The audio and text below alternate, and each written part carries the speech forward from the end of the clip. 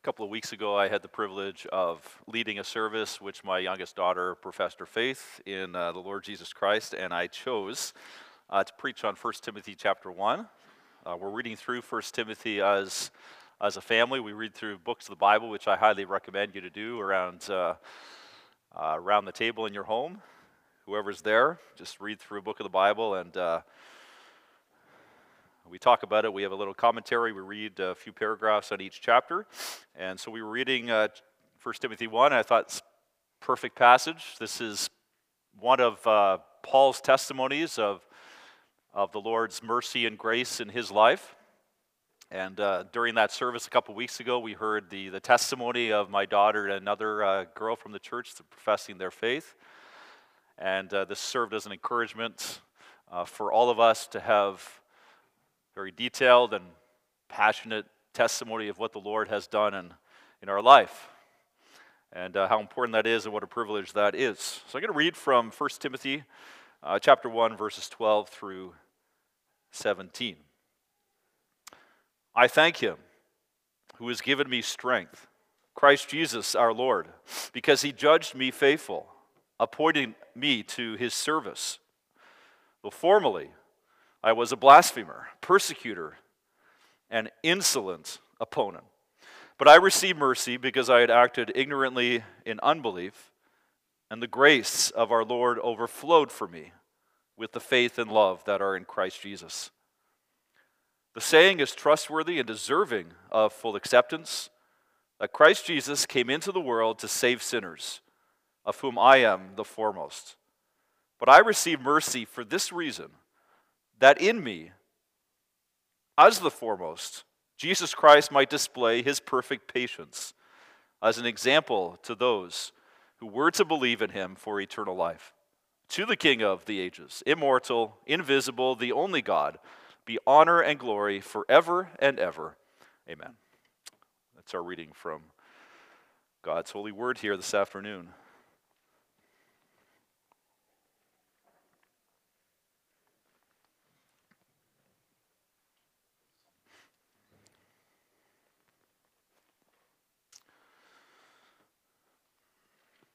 Brothers and sisters in our Lord Jesus Christ, music has always held a real strong appeal to me.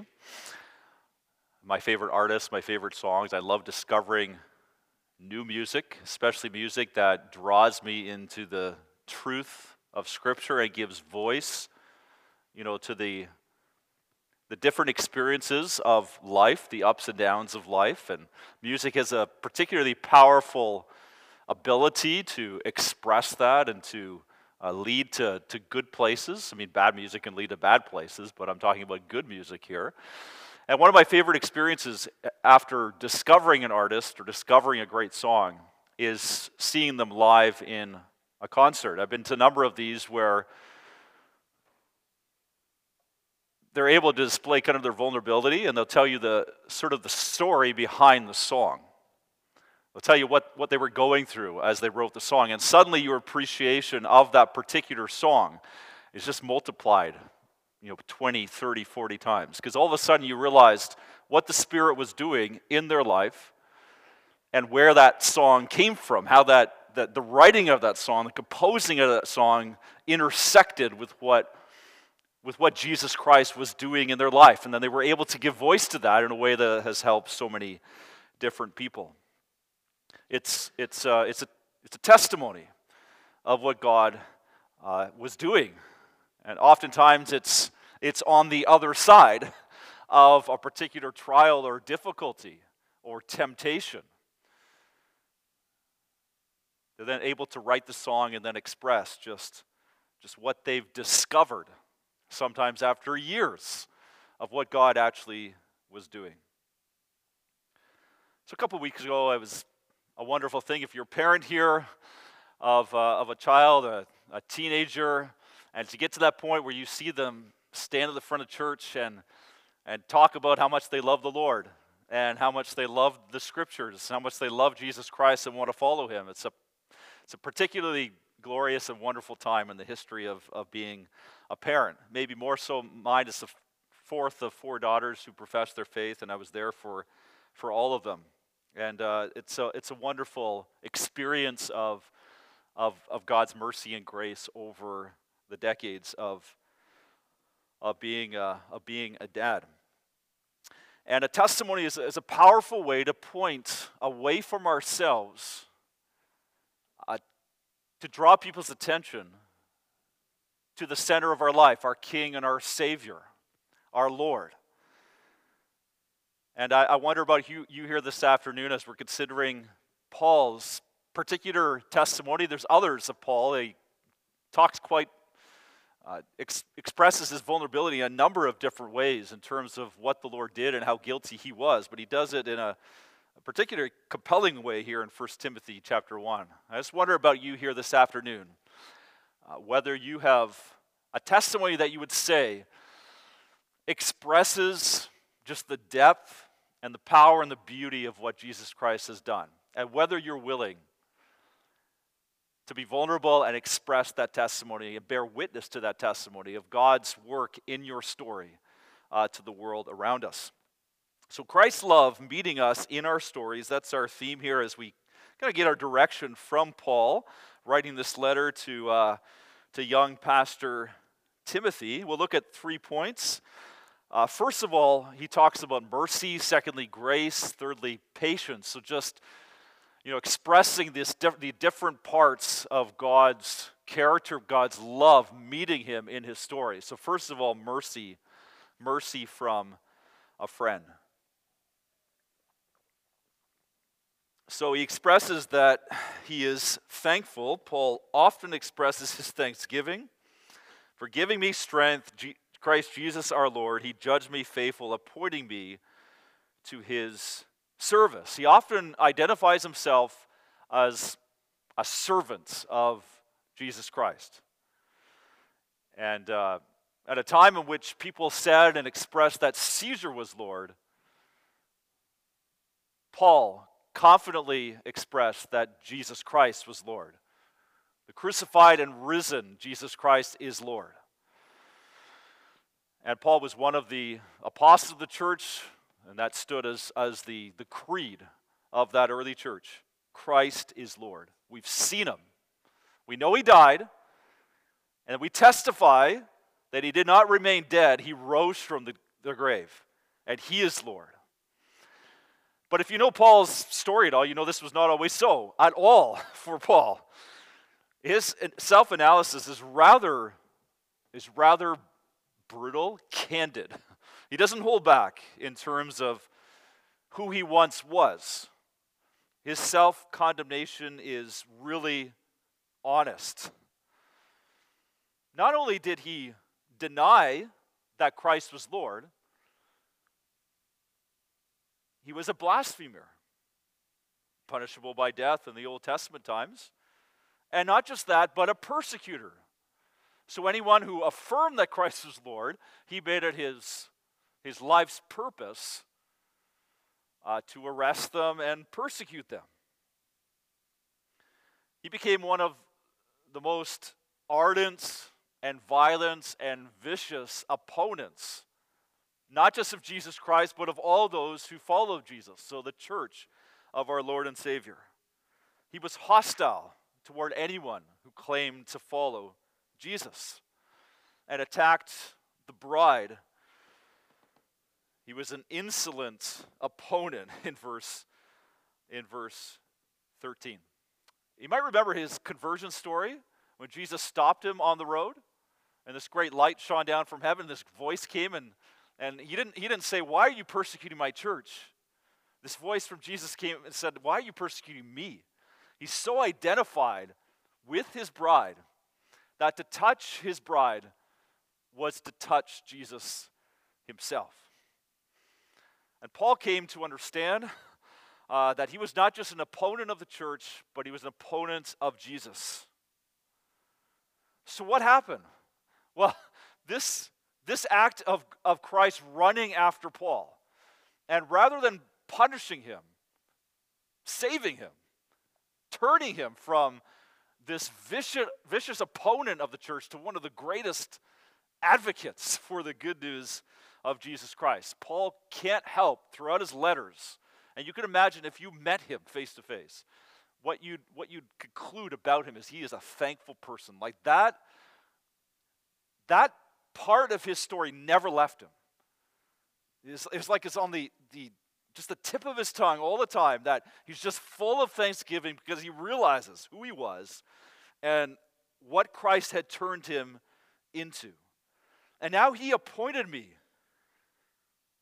to his service. He judged me faithful. All of this language is actually very personal.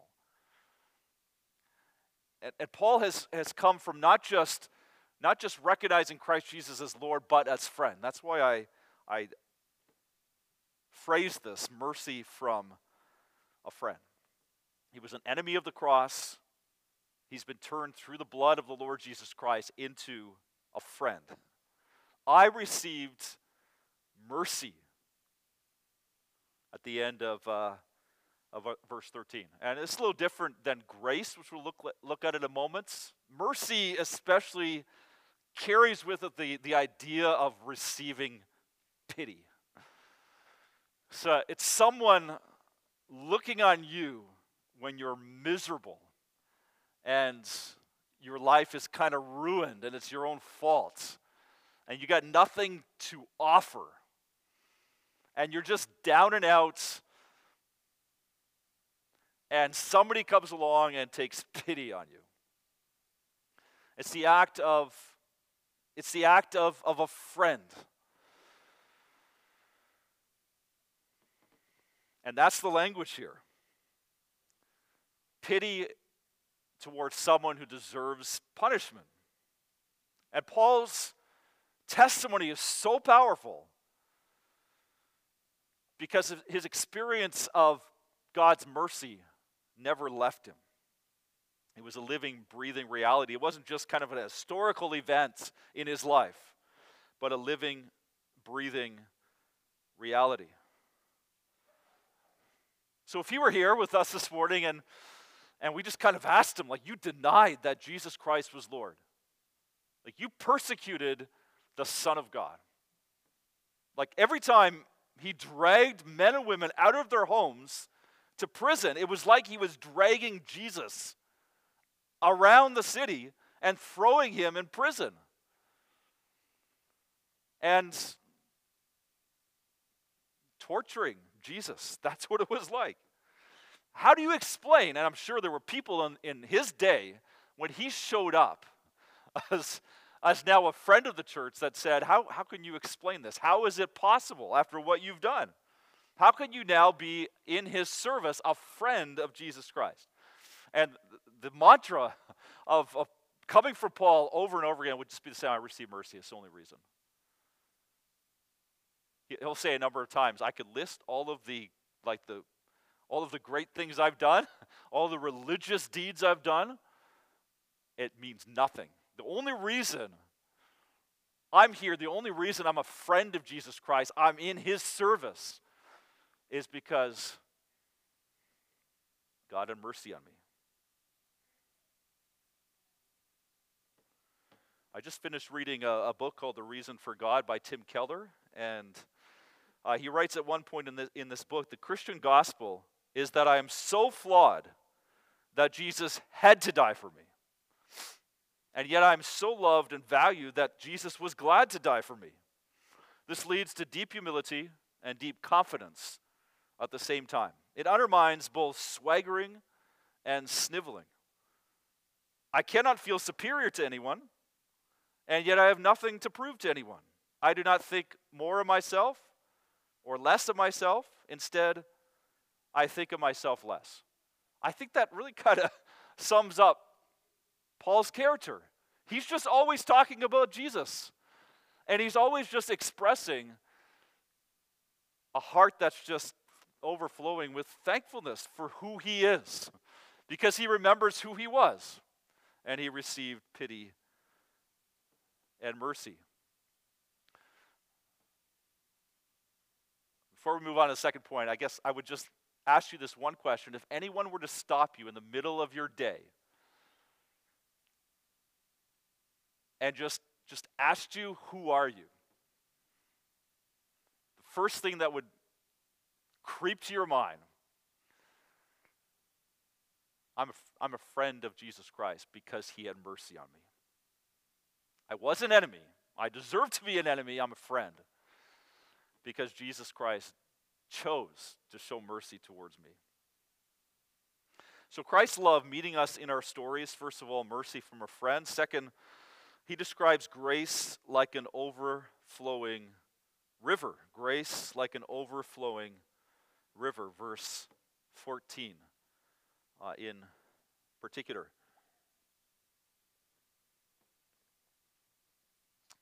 I don't know if you've followed some of the stories from out in the western United States. I think maybe kind of the amount of rain they got out there is kind of dissipated now. I'm not sure. I lived on the West Coast for about 11 years, and so stories draw my attention going on the West Coast. But it's always a huge problem getting water to places in California because a big part of California is desert. And so it can be hard. They're often in a drought, long-standing drought. And so all of a sudden they've just been deluged by rain, especially in November and December.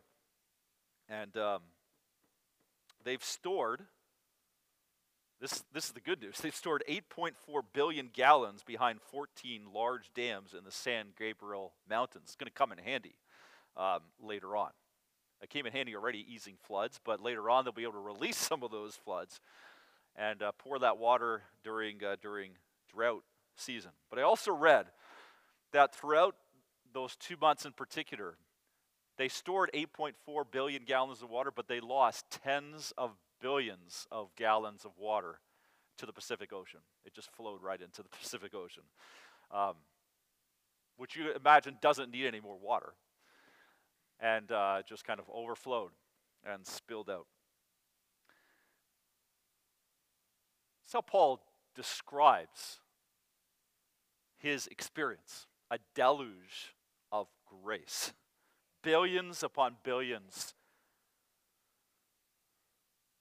torrents of water washing over him. The grace of our Lord, verse 14, overflowed for me with the faith and love that are in Christ Jesus. That's how we're supposed to think now of grace, which is like undeserved favor. Like someone who would have every right to look on you and me with disfavor, with punishment for our guilt and our shame. Instead, dealing with us, treating us with undeserved favor. That's grace. And that's his story.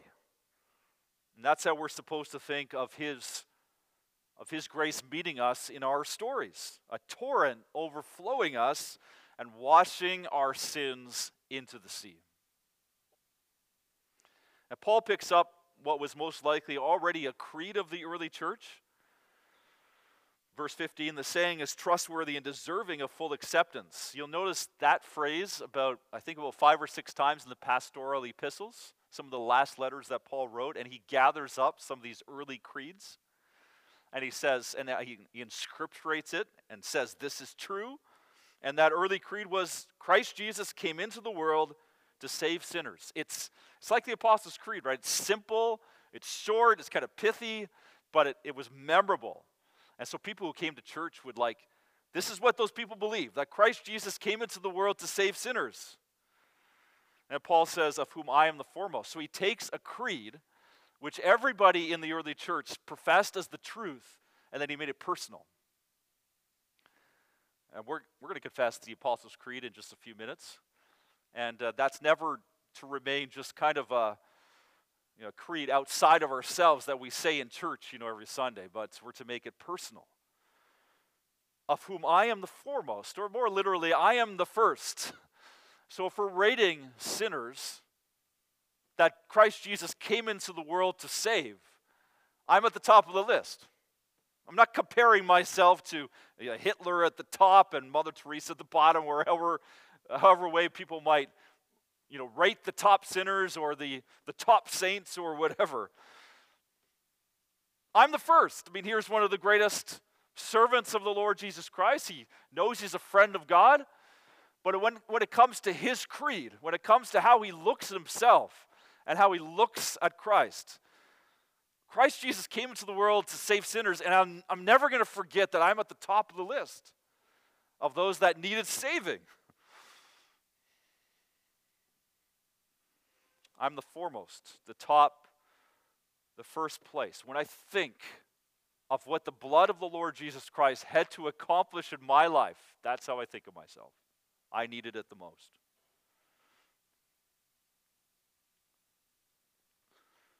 A religious person, and there are many religious people out there,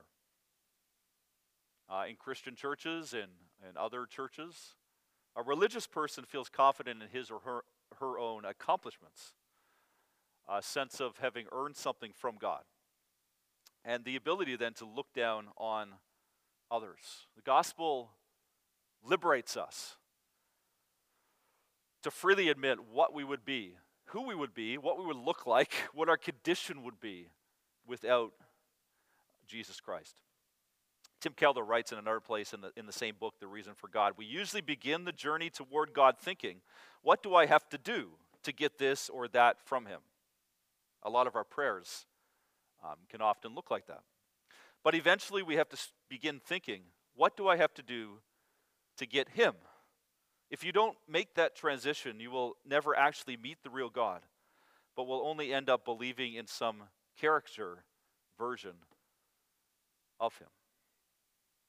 Eventually, we have to begin thinking, what do I have to do to get him? Paul writes like he knows Jesus Christ. He expresses thanksgiving for mercy and grace as the one who is in the first place in terms of the sinner that Christ Jesus came to die for and to save. And so throughout his letters, he's just always exalting his love and his mercy and his grace, including how the grace of the Lord overflowed for him. Somebody long before Paul wrote words that kind of sound familiar or similar. The Lord is my shepherd. You anoint my head with oil, my cup overflows. Surely goodness and mercy shall follow me all the days of my life, and I will dwell in the house of the Lord forever. It's been the testimony of the church for all time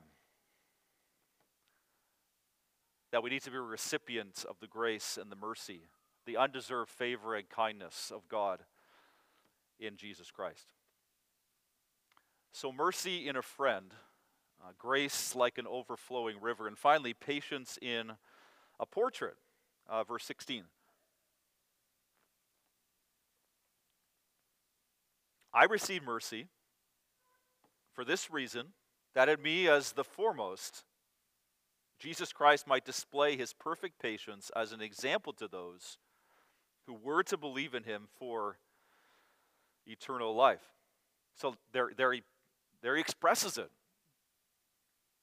The reason why God took me from where I was and poured out mercy and grace on me was to use me as a witness. But the word he uses there from the Greek actually has the idea of a sketch or a portrait. So it's like God is displaying his mercy and grace in actual people. And then the people that he turns from darkness and from lostness and from brokenness and sin and shame and guilt become this witness to his mercy and grace. So now, mercy and grace is not just, they're not just words on a piece of paper, not just, words in the scriptures, but now they're this living, breathing display.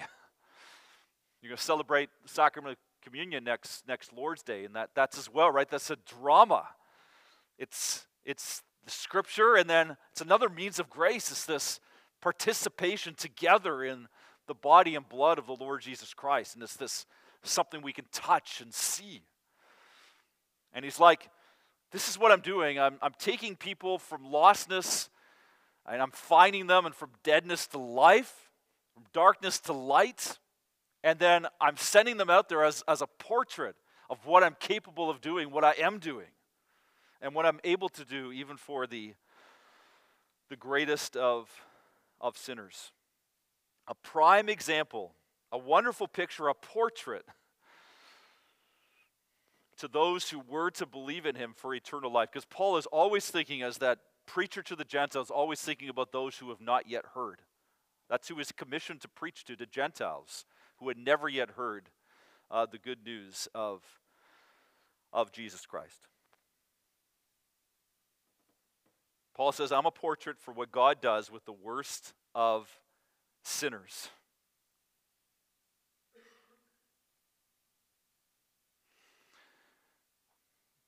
In Burlington at Fellowship Church, we're just kind of in the beginning stages of trying to start up an ESL ministry, English as a second language. And you think of Burlington as a very wealthy place, and it is. I remember moving here from the West, trying to decide where to kind of land and where we would rent a house. And I just, as we do, I typed into Google, best places to live around Southern Ontario. Burlington was right at the top of the list. So when we moved to Burlington. We live in Hamilton now, which I don't think is quite as high up on that list, although we live we love where we're living. But right in Burlington, there's all kinds of low rent apartment buildings. There's lots of people that have moved here from other countries. We had a barbecue at downtown Burlington one time in a space that we like to use, and we had people from India, from Iraq, Iran, Bangladesh, China, Mexico, all over the world, and they had come there pretty recently, and they were living in apartment buildings in Burlington. And so we like to start an ESL ministry, particularly a ministry to make connections with our neighbors and to serve our community in a way that they could really use and they would really appreciate. And in that, the material that we're going to be using is material that quotes Scripture and talks about the Lord Jesus in a way also to introduce them to Jesus Christ. So in our training recently, our trainer had us sitting in circles just with a few of us at a table, and then we had to practice talking about what God had done in our life so that we could just talk freely and openly and honestly about what Jesus Christ had done. So the first question was, what's your favorite verse? And we had a lady in the training session there from Nigeria. And before anyone could volunteer, she said right away, Romans 8, verse 28. Romans 8, verse 28, which goes like this. I know this verse, but I just couldn't remember it right now with all of you looking at me. We know that for those who love God, all things work together for good, for those who are called according to his purpose. And then she went on and just gave this 2-minute testimony of particular ways in which the Lord had showed her the truth of that verse. Long-term engagement to a man who broke up with her before a month before their wedding day. And the Lord had just shown how good he is to those who love God, who are called according to his purpose. And she's just like this sketch pad of what God had done and is doing in her life. And how she has become just this witness now to all others, as an example of the patience of God to sinners like us. And Paul ends, after talking about mercy, grace, and patience, to the King of the ages, immortal, invisible, the only God, be honor and glory forever and ever. Like to remind us that this Lord Jesus Christ, who is friend, he's the King of the ages, and he came down to die for sinners. He's immortal, and he gave away his life for sinners, guilty, shameful sinners like you and me. Invisible, the only God, the I am. To him be honor and glory forever and ever, returning to his theme of giving praise and honor and glory to God, because it never left him. He was saved only because of the cross. My daughter chose this song for us to sing after her profession of faith that we sang together in church. My sin, oh, the bliss of this glorious thought. My sin, not in part, but the whole, is nailed to the cross, and I bear it no more. Praise the Lord, oh my soul.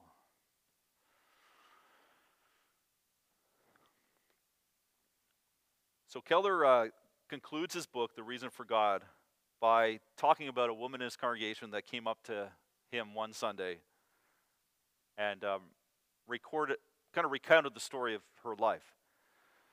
So he writes at the end of that book, during a dark time in her life, a woman in my congregation complained that she had prayed over and over, God, help me find you. So that was her prayer, God, help me find you. But her testimony was that it had gone nowhere. And then as she's recounting to him, she talked about a Christian friend suggested to her that she might change her prayer to God, come and find me. After all, you're the good shepherd who goes looking for lost sheep. And so as she was recounting this to him, he writes at the end of the book, she concluded, when she was recounting this to me, saying, the only reason I could tell you this story is he did. She prayed, God, come and find me. The only reason I can tell you this story is he did. Well, I would encourage you, if you don't yet have that experience of knowing the mercy, the pity, the grace, the patience of God, where you know you're the first of sinners, but Christ came into the world to save sinners, and you know who you are, and you got a testimony. If you don't yet know that joy, that liberation, then pray that prayer, that he would come and find you. But that if you know that mercy and grace, then let that be your story this week. Let us be living examples, portraits, sketches, as it were, of the living God, telling the world around us, a dark and lost world, still at enmity with God, just how great his mercy and grace and patience really are. Let's pray together.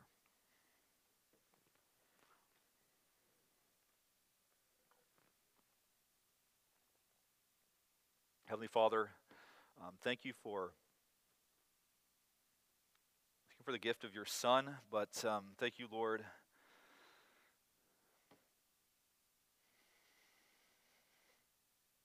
and for the work that you are continuing to do within us, even to the point of using us as a witness to the greatness of your grace. And Lord, the more that we remember your power, your glory, the more that we sing of that, the more we express our thanksgiving, the more that wonder, that awe lives within us.